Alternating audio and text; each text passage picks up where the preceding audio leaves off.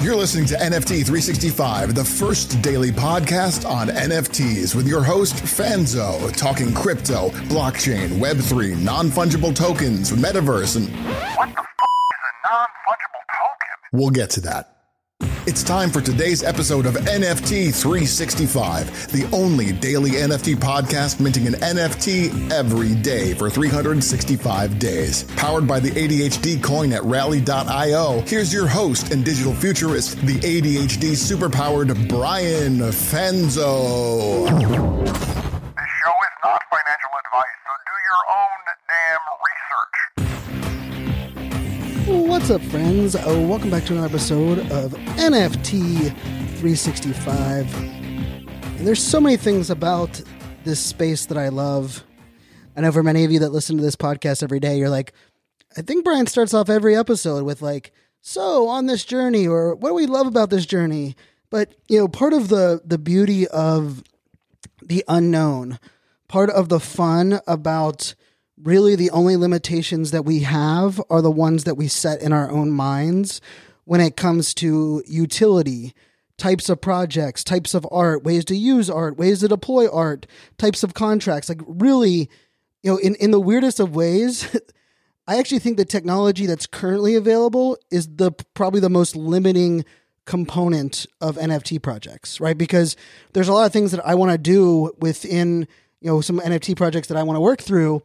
And, you know, the limitations might be the marketplace or, you know, offline capabilities or what we can do. And I know over time, you know, part of being an early adopter is those things will kind of come to life.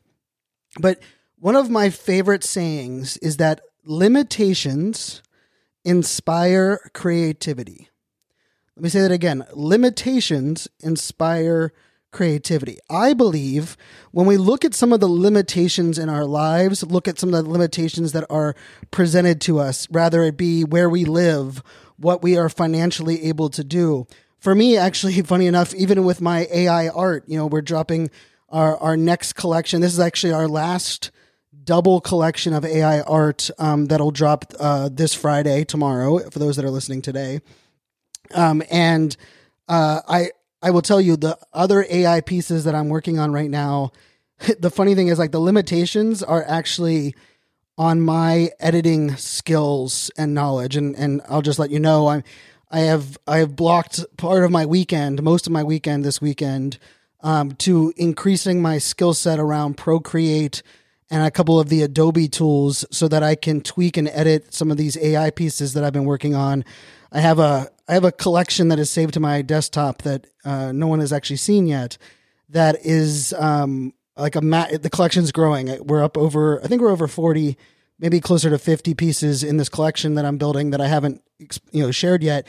But there's like some things that I want to edit or add or tweak, and I'm kind of limited by my own skills. But the other thing that I love to think about when it comes to, you know, limitations inspire creativity is, you know, I have a philosophy. It's called think like a fan, right? Which is, you know, put yourself in the shoes of your fan and ask yourself what they would want or how they would be treated. And sometimes think like a fan actually comes to life in the idea of, you know, what we're doing or how we're operating.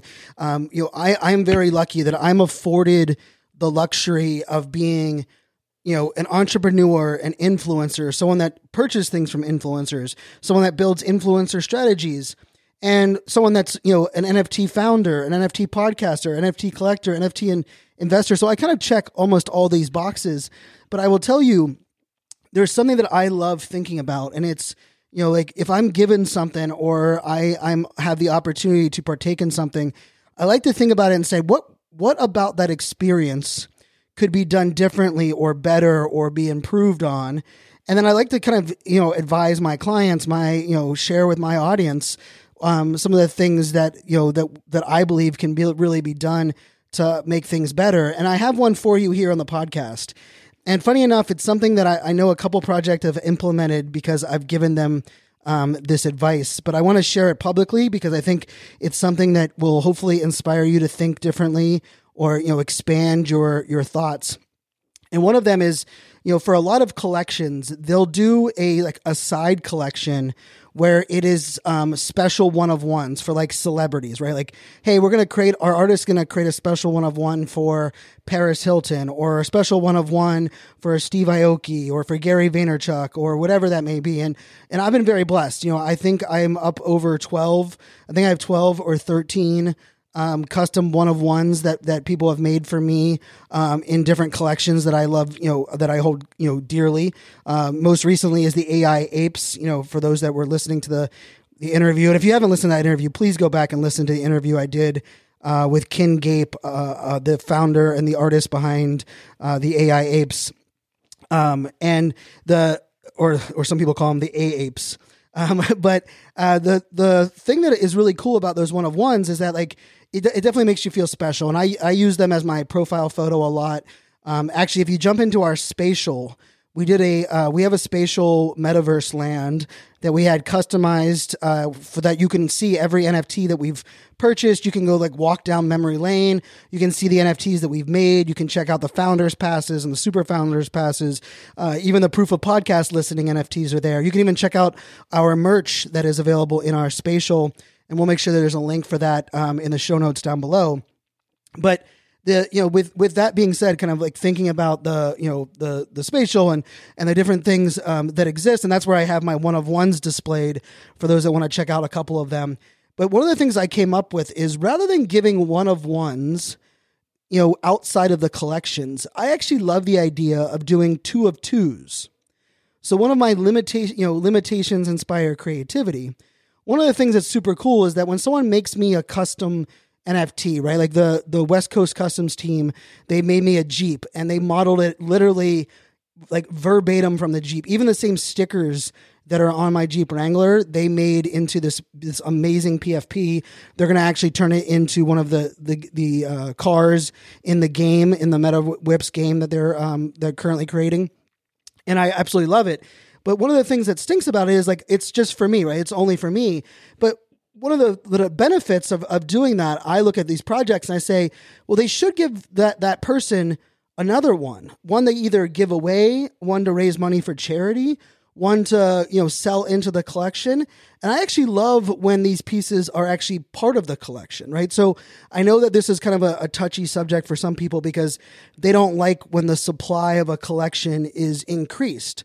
But one of the things that I like is that, what if you were able to like burn or to change the metadata or change the art for one of the pieces that are already in the collection, maybe that's in the vault, and you make it a two of two. And what I mean by that is you make, two copies of the exact same one. Maybe you tweak one thing on it, and one of them goes to the person that it should be sent to, and then the other one can go to that same person, or it could be raffled off kind of like in a fundraiser or advertising. And I think this even goes for offline. And I want to give a shout out to Brian Park. Brian is a great artist in our community and a listener of the podcast.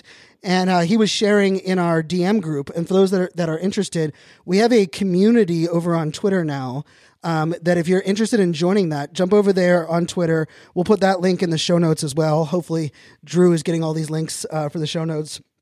But he was sharing some of his amazing art, and he is a crazy talented portrait. He's just a crazy artist. I mean, really talented across the board.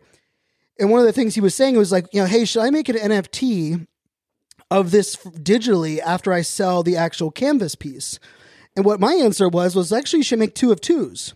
You should make one NFT that goes to whoever buys the canvas piece, and then make a second one that is only digitally, only for the NFT itself.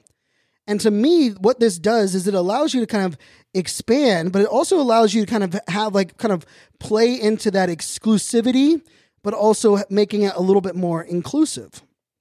The other thing I want people to think about is that when we're looking at like traits and properties on NFTs, we often are thinking about it in the now.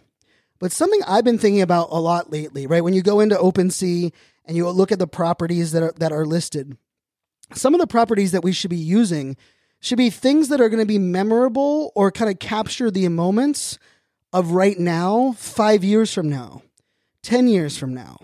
What I mean by that is I was looking at my baseball card collection here in my office. I just knocked over my big old box of baseball cards. I was looking at my baseball card box, and it's funny because like when I'm looking at, I have a complete set of 1986 Donruss baseball cards, and it's cool because the box is like, it's old, and even the marketing on it feels old and out of date. But the cool part about it is even the stats that they used back then were so different than the stats they use today. Like, things like on base percentage versus, or what is their batting average with people in scoring position, right? Back then, you literally had like RBIs, home runs, stolen bases. Maybe you had singles, doubles, and triples, probably walks and strikeouts. But that was probably about it. And now there's what we actually capture is it's a plethora more of different data on these baseball cards. And so I actually don't think most collections are including enough properties that can really capture some of the things that we care about right now. And I think part of that is because we're like, well, what about if in the future that no longer matters? Well, no, what's funny about that is that actually makes it more more exclusive, right? Like it's like, there's a baseball card that I own, one of the most expensive ones that I have. And funny enough, it's a Cal Ripken Jr. Baseball card, but it actually is when he walked, the picture was taken when he didn't have his correct number jersey on. And they printed some baseball cards with it before they caught it. And I happen to own one of these Cal Ripken Jr. baseball cards that has his wrong, the only time a baseball card has ever been printed with Cal Ripken Jr., and it has the wrong number on the back. He was wearing the wrong number for warmups when the photo was taken. And I believe like in that collection, there's like 144 of each player, but there's only 11 of the ones with Cal Ripken Jr. wearing the wrong number. And so I say all that because I think this is another limitations inspire creativity. Because oftentimes we're limited by, it says category and it says description and then it says like percentage. I would challenge everyone to get creative there in that box as well. So there's a couple ideas I wanted to throw out, just some things for people to think about. I would also tell people when you're looking in collections, don't just look at like the rarity score. Look at certain components and say, okay, if I was going to ask myself, if I love this collection 5 years from now, what are some of the traits or properties that would jump out at me? There's a couple NFTs that I hold, and I was actually talking to Delphi Cat on our team about this the other day. There's some NFTs that I hold that I believe one day will all of a sudden be worth money because the collection, things that the collection did were so unique and so different that when we look back many years from now, those pieces are going to stand out, even if the collection and the community is now dormant. I believe we're going to see a shift and change where the nostalgia and like the uniqueness of the actual art of the way that the NFT is made, even the way that the NFT is actually titled is actually something that I love to look at.